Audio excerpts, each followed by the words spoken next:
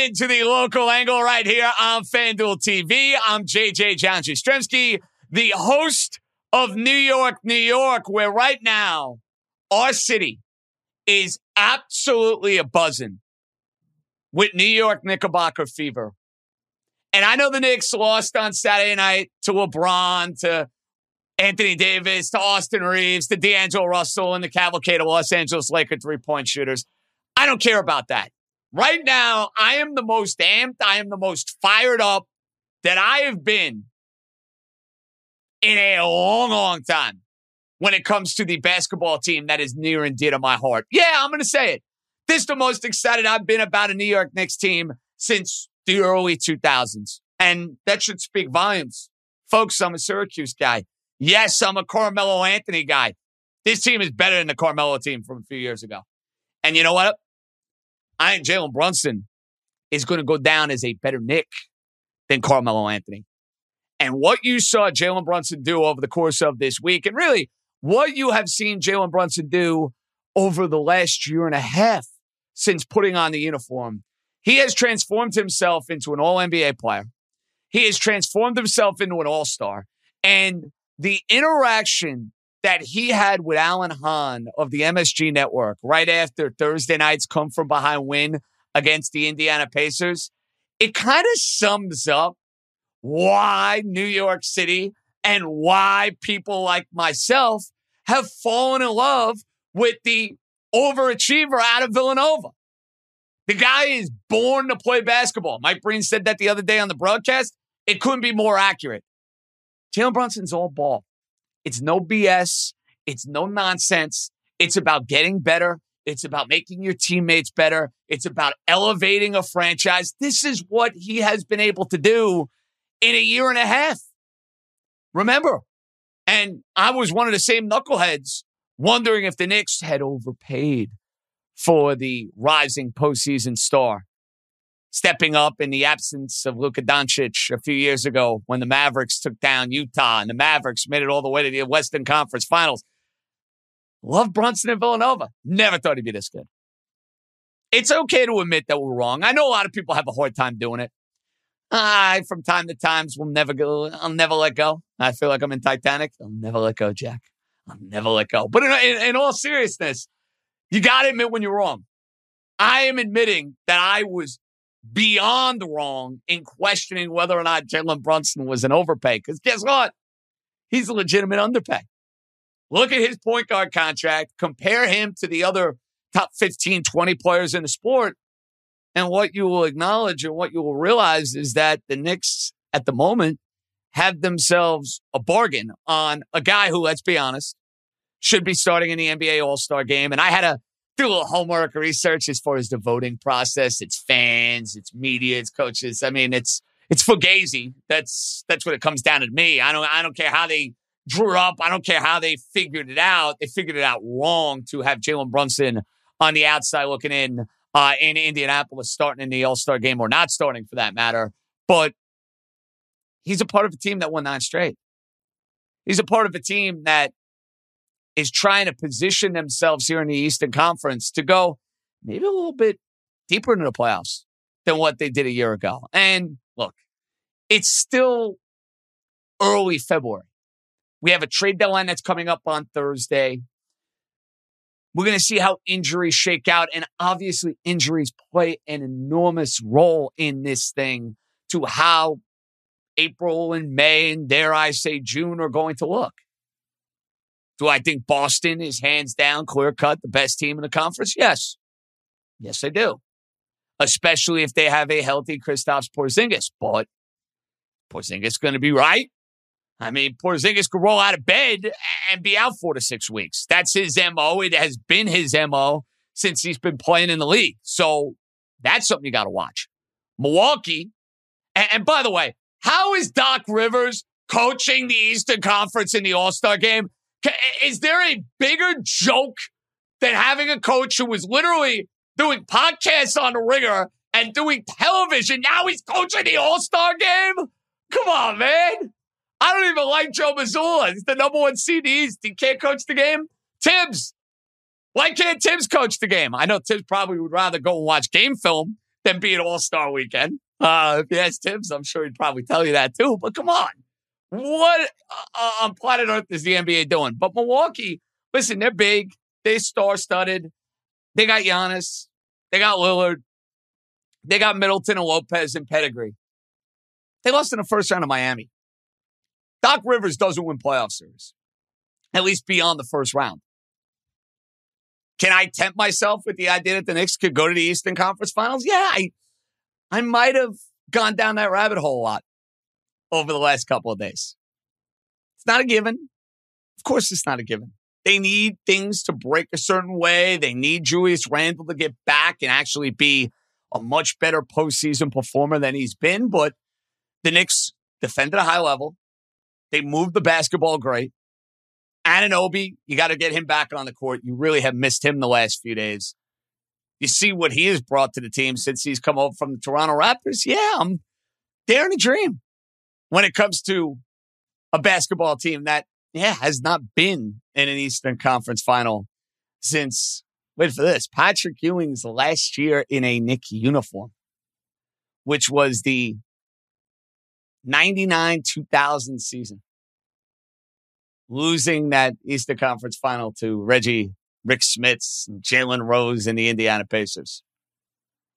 Man, I can't imagine what my life will be like if we were talking about the Knicks in the Eastern Conference Finals. I'm daring to dream. You know what? It's early February. We still got another couple weeks dealing with terrible, miserable, dreadful weather, even though it was pretty nice, by the way, on a Sunday in New York City. If we had a lot more days like this in the month of February, it wouldn't be so intolerable, but I am dreaming big. And the reason you can dream big is Jalen Brunson. As far as what the Knicks are going to look to do at the trade deadline, to me, it's pretty simple. They need offense coming off of their bench.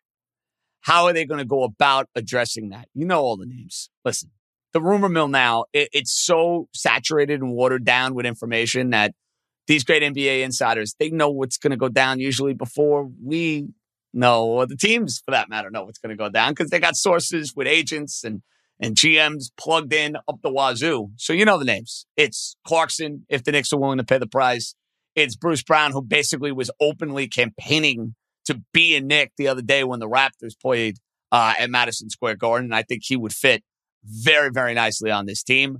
Do they want to make a play for Brogdon? Do they call the Chicago Bulls about DeMar DeRozan? Like, there are a lot of questions the Knicks have to figure out between now and Thursday, but I do think they'll add a body.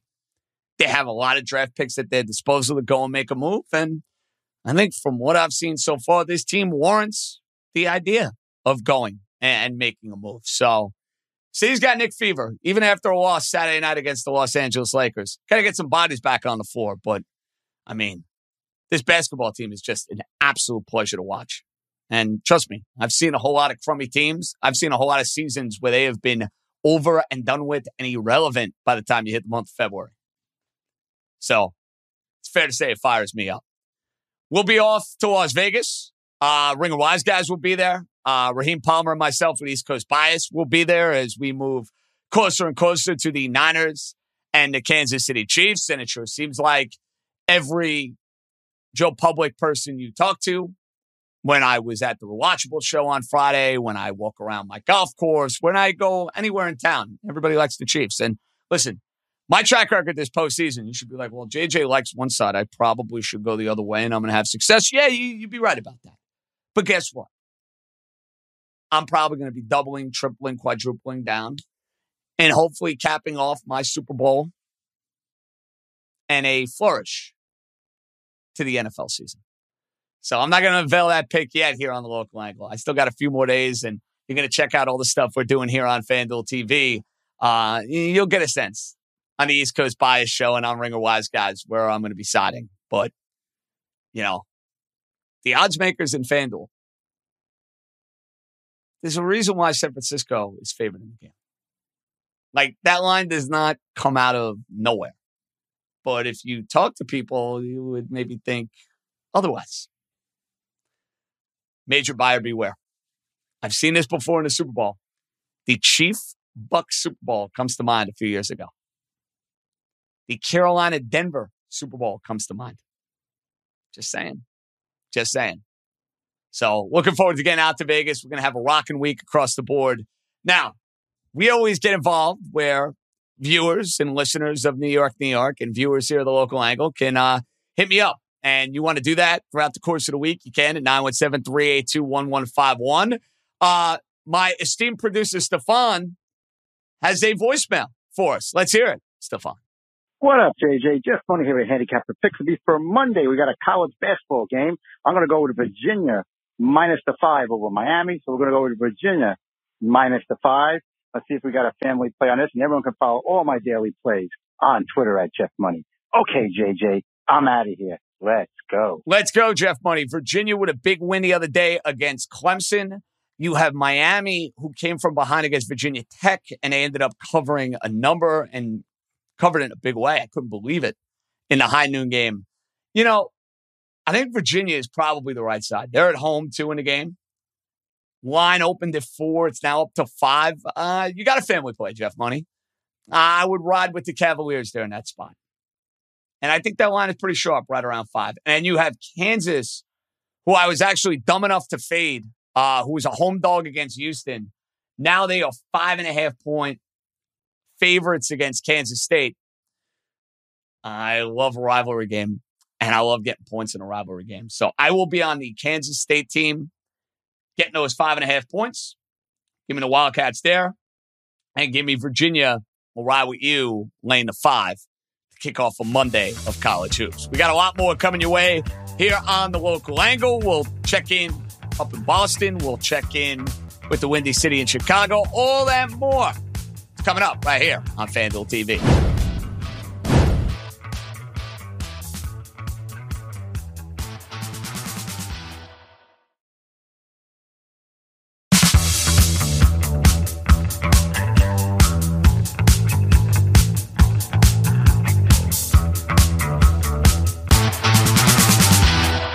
Sheil Kapadia here from the Ringers Philly Special. All right, few topics we need to get to this week. Let's start with the worst news, and that would be Joel Embiid's injury. Embiid playing on a sore right knee last week against the Golden State Warriors. Did not look like himself. You're thinking, why is this guy out there? He's missed a couple games in a row. Why don't they just put him on the shelf, let him get healthy for the postseason? But it's the Sixers. They do not do things in a normal, rational way. So he ends up playing against the Golden State Warriors.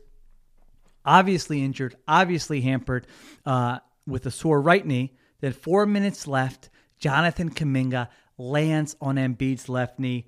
Meniscus injury. That's all we know. As of now, we don't know the extent of it. We don't know how they're going to treat it. We don't know if it's going to be surgery, if it's going to be rest, how long he's going to be out, if he comes back, what does it look like?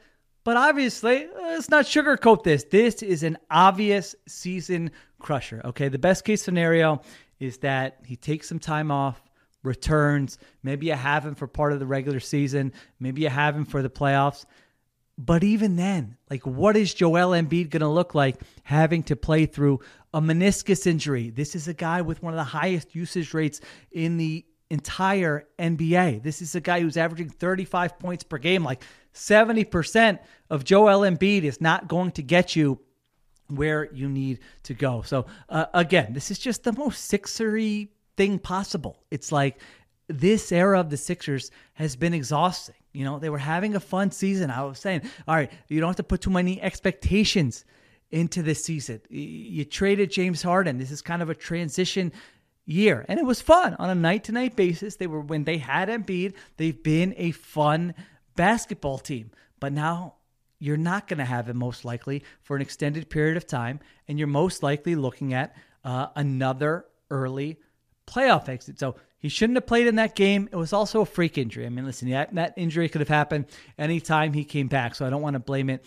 just on that. So look ahead to the trade deadline. I mean, what are you going to add somebody at the trade deadline and bank on Embiid coming back and being healthy and making a playoff run? No, you can't make moves with this season, with the 2023-2024 season in mind. It just absolutely would make no sense. So now, to me, if like that happens, if Embiid comes back and looks good, That's great. That's a pleasant surprise. But you're looking ahead to 2024, 2025. And whether that means you move guys, whether that means you acquire guys who are under contract beyond this season, those are the questions they have to be asking themselves. So next season, I hate to say it. It's a bummer to say this in February that it's more about next season, but that's the case. And next season's going to be Joel Embiid's age 30 season. You still have Tyrese Maxey. You still have Nick Nurse. You figured some things out this season. Your record is fantastic when Embiid's been on the floor, but it has to be about, all right, when Embiid is healthy, what does this thing look like? So that's where we're at with the Sixers. A bummer before the All-Star break, before the trade deadline, although I guess it's good it happened before the trade deadline. If you made a move to compete this year and then Embiid suffers the injury, then all of a sudden you're wondering why you did that. So there you go. See, I can't be accused of not being bright and sunny. That's somewhere there in the personality. All right, so that's Sixers. Topic number 2. Eagles continue to have a very fascinating offseason. You know, we did a mailbag recently on the Ringers Philly special, and I was very surprised at how many questions we got about Jalen Hurts. And there were questions about a couple of different topics, but people are wondering about like what he looked like last year.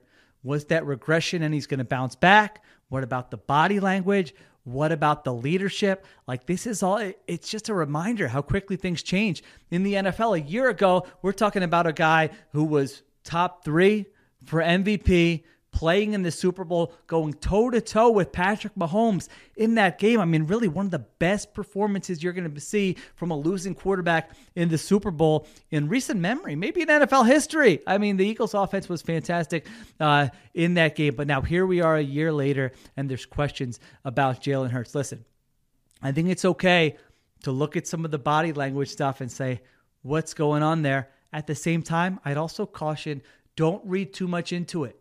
When the Eagles are winning games, we look at that and we say, oh, he's even keeled. Nothing rattles him.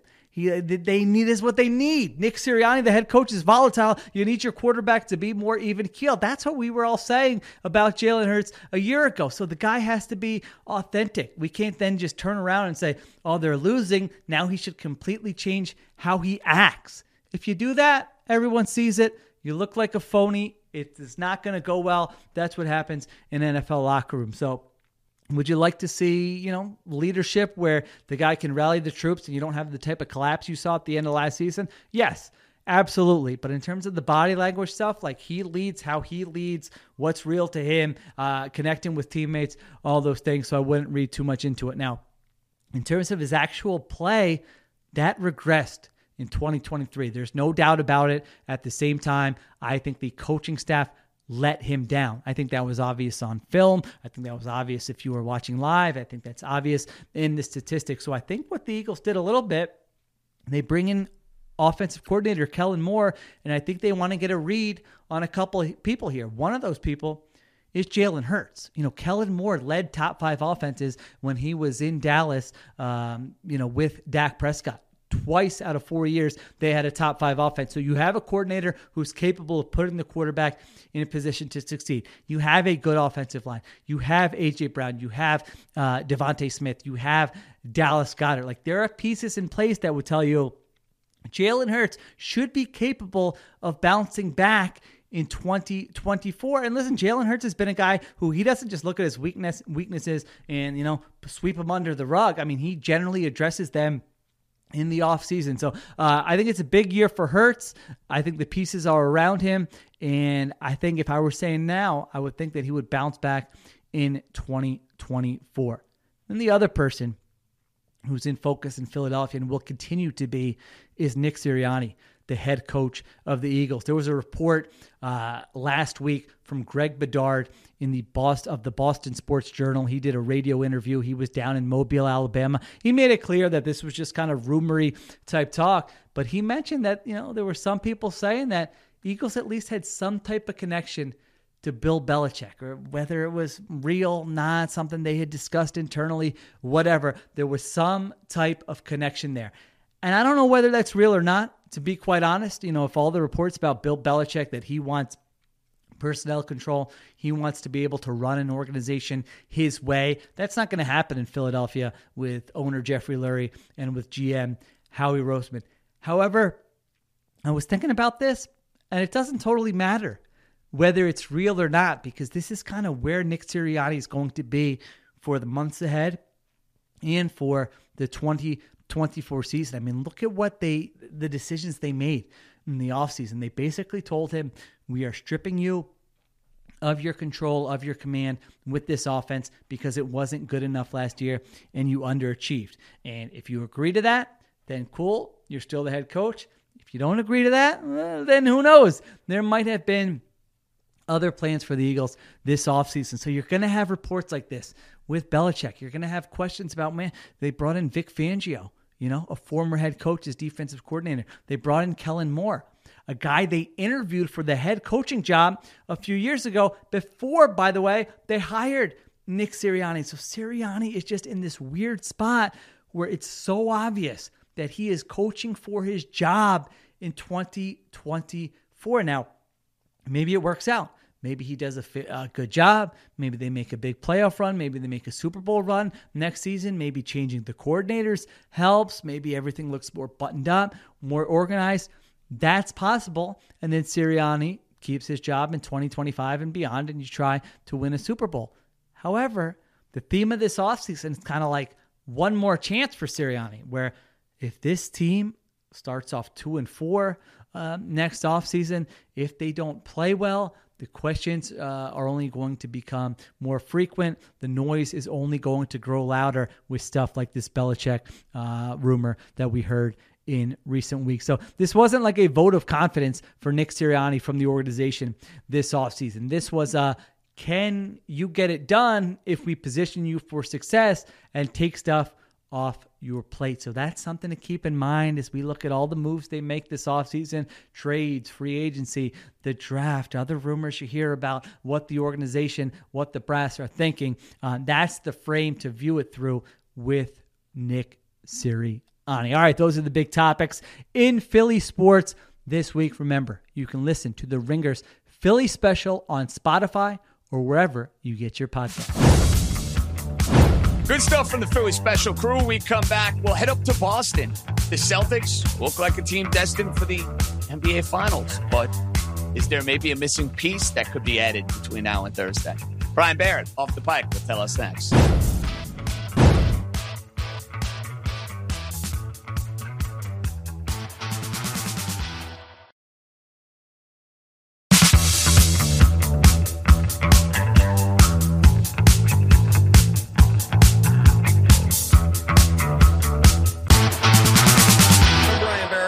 The pike, getting ready for the trade deadline. And the reality is for the Celtics, they've already done most of their heavy lifting, right? You think back to 2 years ago at the deadline, they had a huge move where they traded for Derek White, and he's been top 5 in plus minus each of the last 2 seasons. He's been a stud for the Celtics. So certainly they knocked that one out of the park a couple of years ago, and he's having his best season this year. Part of that, of course, is Marcus Smart isn't on the team anymore, so he gets more opportunities to run the offense. Then in the offseason, the Celtics, of course, they made the huge move to bring in Kristaps Porzingis. Porzingis on the season, 1.14 points per possession in the post. That's the best in the NBA. So he's literally the most efficient post scorer in the entire league, okay? And Jason Tatum, by the way, just the other day, mentioned that part of the reason that Porzingis helps them so much is if you go back to the playoff series against the Heat were switching everything. And Tatum admitted they had trouble beating switching defenses. And now with Porzingis, you can't switch a guard onto Porzingis because he's too big. He could just score over that guy in the post or at the elbow area, wherever he gets the ball. So that was obviously the huge add in the offseason. And then Jrue Holiday became available. And he's been outstanding in a smaller offensive role. He's taking, 5 less shots per game, but he's still shooting north of 40% from 3.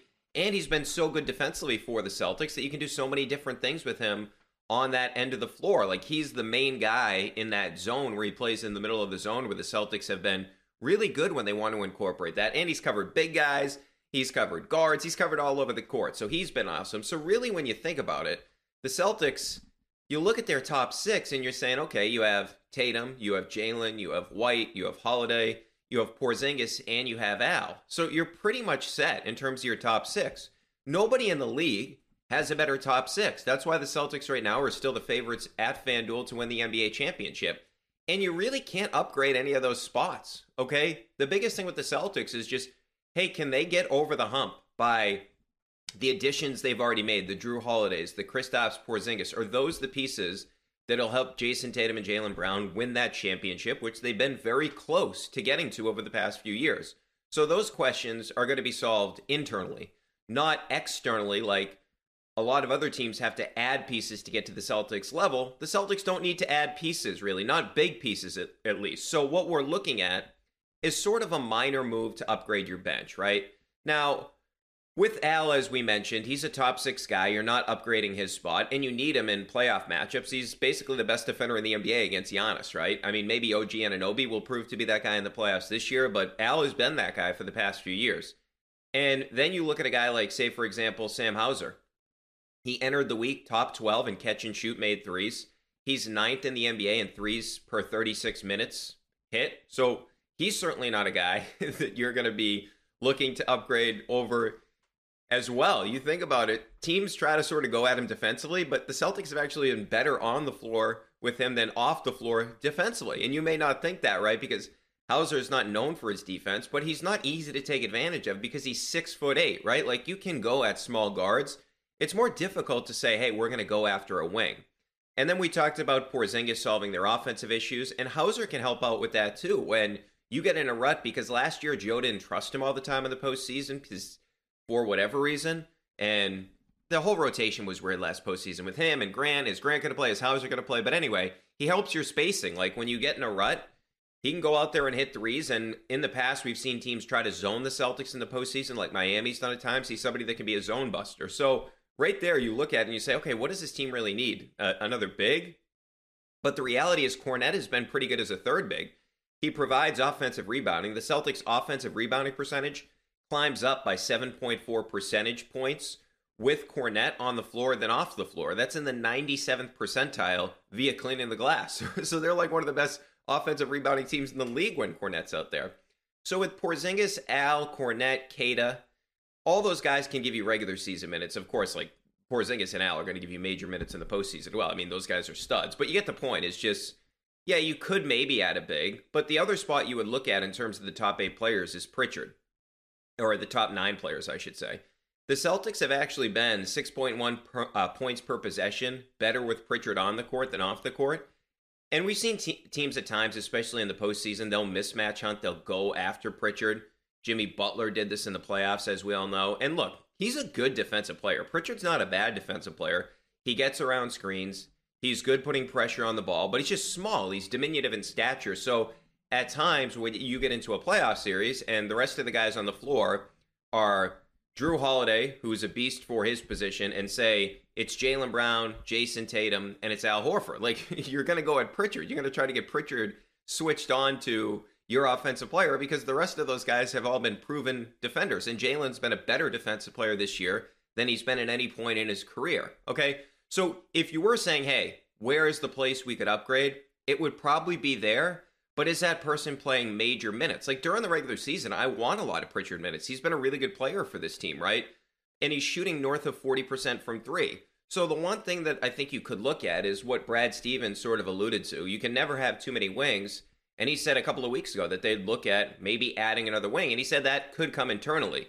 So that means, hey, could Brissett give you more minutes? That's somebody that I would certainly at least try to give him more playing time because I think he boosts their offense in terms of not the efficiency of the offense, but he certainly boosts the activity level. He's really good getting after the offensive glass. Now, we all know he has his limitations as a shooter.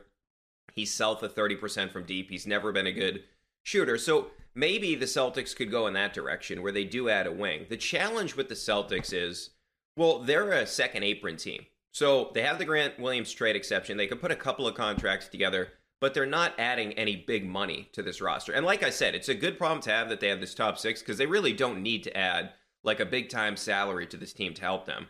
But you're looking at candidates like John Konchar from Memphis. You're looking at Chetty Osman from the Spurs, those type of guys. Osman shooting, north of 37% from deep this season. Konchar per 36 is 8.2 rebounds, 3.3 assists. If you wanted to go the big man route, it would be maybe Isaiah Stewart, and the boss Bill Simmons has mentioned this before, he's a guy that could give them some toughness. He's 13 and 6 per 36 minutes. Now, he's been dealing with an ankle sprain lately, but if you did want to get the big man insurance, so to speak, and take some minutes off some of these guys that have been banged up throughout the season, that's the way you could go. But it's that type of move. It's Konchar, it's Osman, it's Isaiah Stewart. Like, those are the type of guys that you can expect the Celtics to be in the market for. It like something similar to last year where they added Mike Muscala. They wanted a center that could stretch the floor. Muscala never really played for them much. I mean, he had that one game where he played I want to say 46 minutes. He played in an overtime game. But after that, he really wasn't a contributor. But it's worth a shot. I mean, if he hit, it would have been a great ad for the Celtics. So it's fine. It's not like you gave up much for him. And so it'll be more similar to that than the big time deal that we saw a couple of years ago with Derek White. And to be fair, I just want to be fair before we get to this point. I'm not going to be upset if the Celtics don't do anything, right? If they just sit back and say, hey, our roster is good enough and we don't like what's out there on the market, I'm fine with it. You also are going to have the buyout market as too. So if they decided, hey, we're going to keep our powder dry, it would be fine because they're still going to have the best team of the NBA unless there's some huge blockbuster trade that we don't see coming. So the biggest thing is you have the necessary role players around Tatum and Brown to win a championship. So really, if you think about this, the biggest question I think the Celtics have as we approach the deadline is not so much who they're going to add. It's, hey, can somebody upgrade enough around the Celtics in the East and maybe even the West as well that would frighten you, especially in the Eastern Conference? And if you look around the Celtics, in terms of the contenders after the Celtics, the teams like the Bucks, Miami, all these teams, the Knicks, all these teams that are trying to compete with the Celtics, who are the guys that could really threaten the Celtics in terms of guys that you would say, okay, I'd be scared if that guy goes to an Eastern Conference team? DeJounte Murray's the big name that's out there.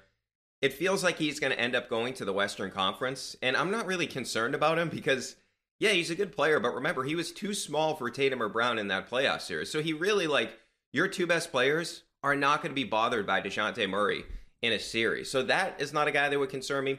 Dorian Finney-Smith, I think, would be an underrated good move for one of these East contenders because, and the Celtics couldn't get there salary-wise. I'd love Dorian Finney-Smith, and we're talking about these wings like Osman and Konchar. Finney-Smith would be perfect. It just he makes too much money for the Celtics to be able to acquire. You're not bringing him in.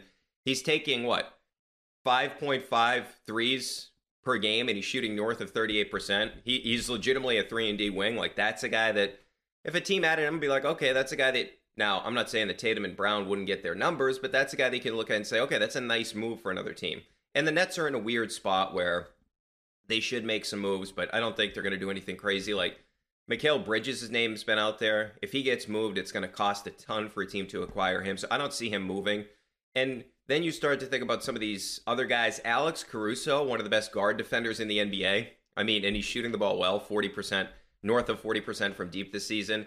That would be a nice ad for a team that he can put ball pressure on guys. He's an exceptional shooter. Imagine if the Celtics could now the Celtics can't get him, but imagine if they could, where you have Derek White, Drew Holiday, and then you could throw out Alex Caruso. He's such a pest. He can hit threes. That would be incredible if you had those three. Now, obviously, he can't do it. So one interesting name to me is Malcolm Brogdon. It appears he's going to get moved. And he recently said about his trade from the Celtics, he did an interview with The Athletic. He said, I was there for a year, won the sixth man, and they shipped me out of town. So I didn't feel valued there. Here, I feel valued. So I think he's a little bit over the top with that. It's well, they got Drew Holiday, Malcolm Brogdon. That's part of the reason, okay? They got a better player than you. But I would say this about Brogdon. He was low-key really good for the Celtics in the playoffs. Before he injured the arm in the Heat series, the previous 14 games to that, he was 28 minutes a game, 15 points. He hit 32 of 73 of his three-point attempts, 43.8%. And we always talk about Tatum going down in that game 7. To me, they could have really used Brogdon in that game. So if Brogdon gets to one of these Eastern Conference teams, I think he's going to be motivated to go at the Celtics. And he is a problem. He's difficult to guard at times when you get into the postseason because he's not afraid to go ISO. One of the issues I had with Brogdon at times, I thought he shot too much. So that would be interesting if he got to a team for sort of the revenge factor, getting back in the Eastern Conference. So to me, though, to put a bow on this whole thing, the Celtics trading deadline, to me, it's more about what other teams do to try to get to the Celtics than the moves the Celtics actually make it the deadline. The Celtics, as they are currently constructed, have the best team in the NBA, have the best chance that they've ever had in this Tatum Brown era to win a championship. The question now is, can they finally get over the hump? And can they finally get that Larry O'Brien trophy with Tatum and Jaylen Brown as the main pieces? Good stuff from Brian. When we return, we head to Chicago. No Zach LaVine. Does it mean a teardown is coming for the mediocre Chicago Bulls? Jason Goff, full go. Join us next on The Local Angle.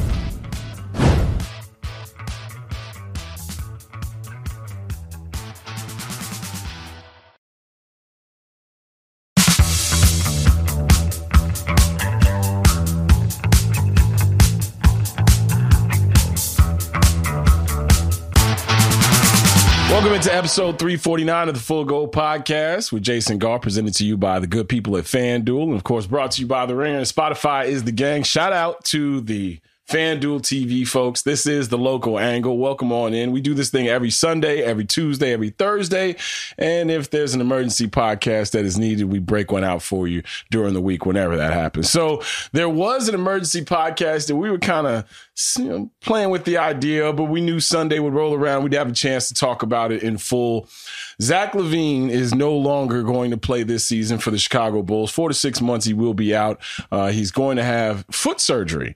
And this is the same foot with the fifth metatarsal area that has been inflamed, and the issue that a lot of people are having. And I really want us to contextualize this conversation, not only here in the city of Chicago, but a lot of people outside of the city who have been hitting me up and asking me what's really going on or what I think is happening with this Bulls team. And more importantly, with Zach LaVine, now that the trade deadline kind of has been blown up by Zach LaVine's injury, by Zach LaVine's pending surgery, and Arturas Karnisovas and Mark Eversley having to, scramble now for the next week or so, trying to put something together that maybe will propel this team forward. Or if the reports were true that AK was looking forward to moving on from Zach LaVine, and then he could take a closer and better look, a better evaluation at the talent going forward, well, he's going to have now the rest of this season, 30 some odd games to do that. But the Zach LaVine piece, I think, is very important. And in this ESPNization,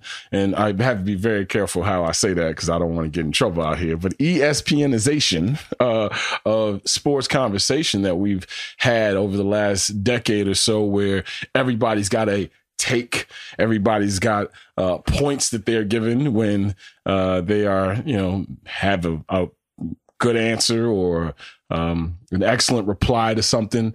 And shout out to those shows that do that. But I think the conversation has devolved around a lot of sports, and namely basketball. Zach LaVine, when he came here years ago in the Jimmy Butler trade, I had a chance to work with and also talk to Sam Mitchell, a guy who coached Zach LaVine. And we talked about his confidence. We talked about all the skills. And, he assured me that Zach LaVine was getting ready to be a next level player. It's just the body had to fill out and all those things had to, his game had to mature. He had to mature. But Minnesota knew what they had. And he was coming off of an ACL injury. And when you trade Jimmy Butler and you get Zach LaVine, you get Chris Dunn, and you get what would eventually be Lauri Markkanen, you thought you had the building blocks of a young foundation that at least would entertain you while trying to figure out what they truly were. You fast forward, and the year before Lauri Markkanen is supposed to go, and then we know what happened to Lauri Markkanen, last year's most improved player, an all-star last year, and one of the hotter names on the trade market. When Zach LaVine had the reins, as a Bulls fan, I was sitting there like, okay, got to find out now who this dude is and who the other player is. Is there any two-man game that's going to be run with these two players? And it wasn't. There weren't. And when I zoomed out and saw what Zach LaVine was getting ready to be, and I'll be the first one to raise my hand, y'all. I thought that Zach LaVine was a quote-unquote empty-calorie player. I thought he was a guy that was only going to be a high-level scorer, and that's about it. And I thought it would take a volume a volume amount of shots. I thought he would have to be a volume scorer. Well, fast forward to the Jim Boylan era where, he wasn't being developed properly and he was taking a lot of bullets for a team that was just flat out bad and coached poorly. Lauri Markkanen moves on. He had to go to another stop before he finally found himself in Salt Lake City with the Utah Jazz. Zach LaVine kind of held it down, not only on an entertainment level, but on a face of a franchise level where, let's face it, I don't think Zach LaVine has ever truly been comfortable being the face of anyone's franchise. I think Zach LaVine has a quiet confidence, bordering sometimes on arrogance, that would rather be in the background and just do his job. And as he started to excel, the moment that Zach LaVine went to the Team USA trials and the moment he became an Olympian and then he comes back and sees the roster and knows who he's playing with, this is a guy who found out he belonged on that trip. If he didn't already believe it, he found it out. You had Steve Kerr talking about him. You had Greg Popovich talking about him. Kevin Durant was in awe of the two-way player that he was in those practices. And we saw him, we saw a style of basketball being played by a guy who we think or thought was ready to take that next leap. Then all of a sudden, Zach LaVine turns into an efficient, potent scorer. Turns into one of the best shooters in the game, turns into one of the best catch and shoot shooters in the game. And there's some names, and shout out to Elias Schuster, who I believe works for SB Nation. He threw some stats out there over the 4 years leading into this one. There were only 4 players who were averaged 25 points per game on 49% shooting from the field and 39% from the three. 4 players. One of them's Kyrie Irving. Another one's Kawhi Leonard. I forget who the third was. And the fourth guy was Zach LaVine. And Zach LaVine had cleared the other 3 guys by a good 99 games. Zach LaVine was playing every single night. And then all of a sudden, the knee injury happens. And it's going into the playoffs. And we know he's hurt. And the Milwaukee Bucks first round was not one that Bulls fans would write home about, not one that anybody on that team thought was a sufficient effort or cast them in the most positive lights. But they finally broke that ceiling of getting to the playoffs. And then the max contract conversation comes into play. Now you're talking about a guy who is up for a max, is going to probably get that max from someone else. You can't just let him walk. Arturas Karnisovas always struck me as a guy who really wasn't all the way in on Zach LaVine. And you don't know who Arturas Karnisovas is ever really all the way in on because of the way he converses about these players. And now when you really sit back and look at this entire year and how Zach LaVine has been talked about, and whether it be with the injury and the Bulls winning without him, him coming back and them winning with him, and now him going down again, the conversation hasn't been nuanced or contextualized at all to me. It's either one side or the other. You're either a person who believes Zach LaVine is still one of the elite players in the game and just needs a proper runway. You've started to corrode this conversation with maybe DeMar DeRozan is in the way. Kobe White's ascension means something as well. This team is stagnant. Is he the guy down the stretch? All these questions that still have to be answered. And all I'm saying is it doesn't have to be one or the other. The Bulls and the Zach LaVine situation, they are separate entities, but they're mirror images of each other.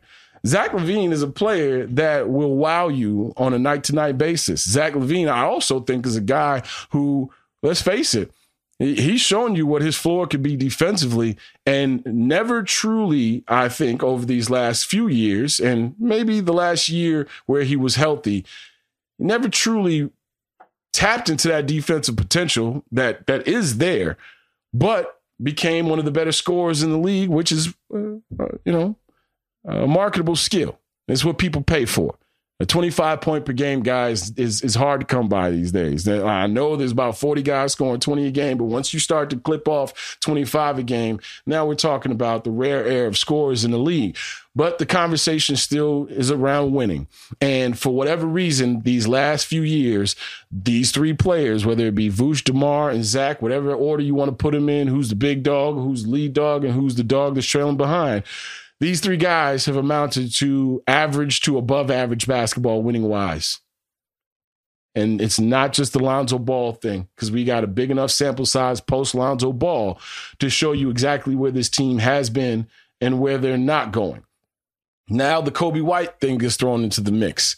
And Kobe White is the lead guard maybe that they've been looking for, but not in Lonzo Ball type of frame where he's going to get the ball to guys and push ahead and also, throw lobs and all the other things. Lonzo Ball is a completely different player than Kobe White. But with Kobe White's ascension, I think there has been this ricochet of Zach LaVine hate that some has been warranted, but not as much as I think I hear.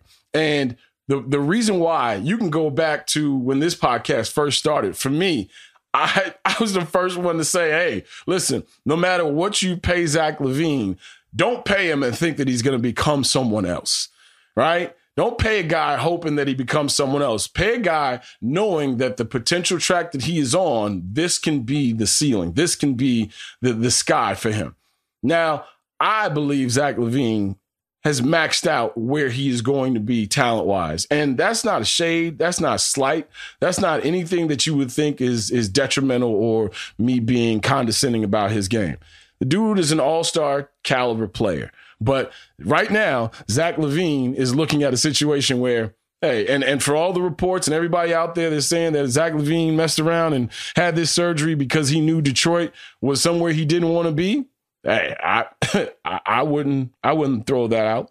I wouldn't just, summarily dismiss that at all, because this whole thing about the value of Zach LaVine being down, the injury is what caused the value to be down. And now going forward, you've got 3 years, I think about $138 million left on a contract that it can easily and quickly become one of the worst looking deals in the league if this foot injury, this foot issue persists post-surgery.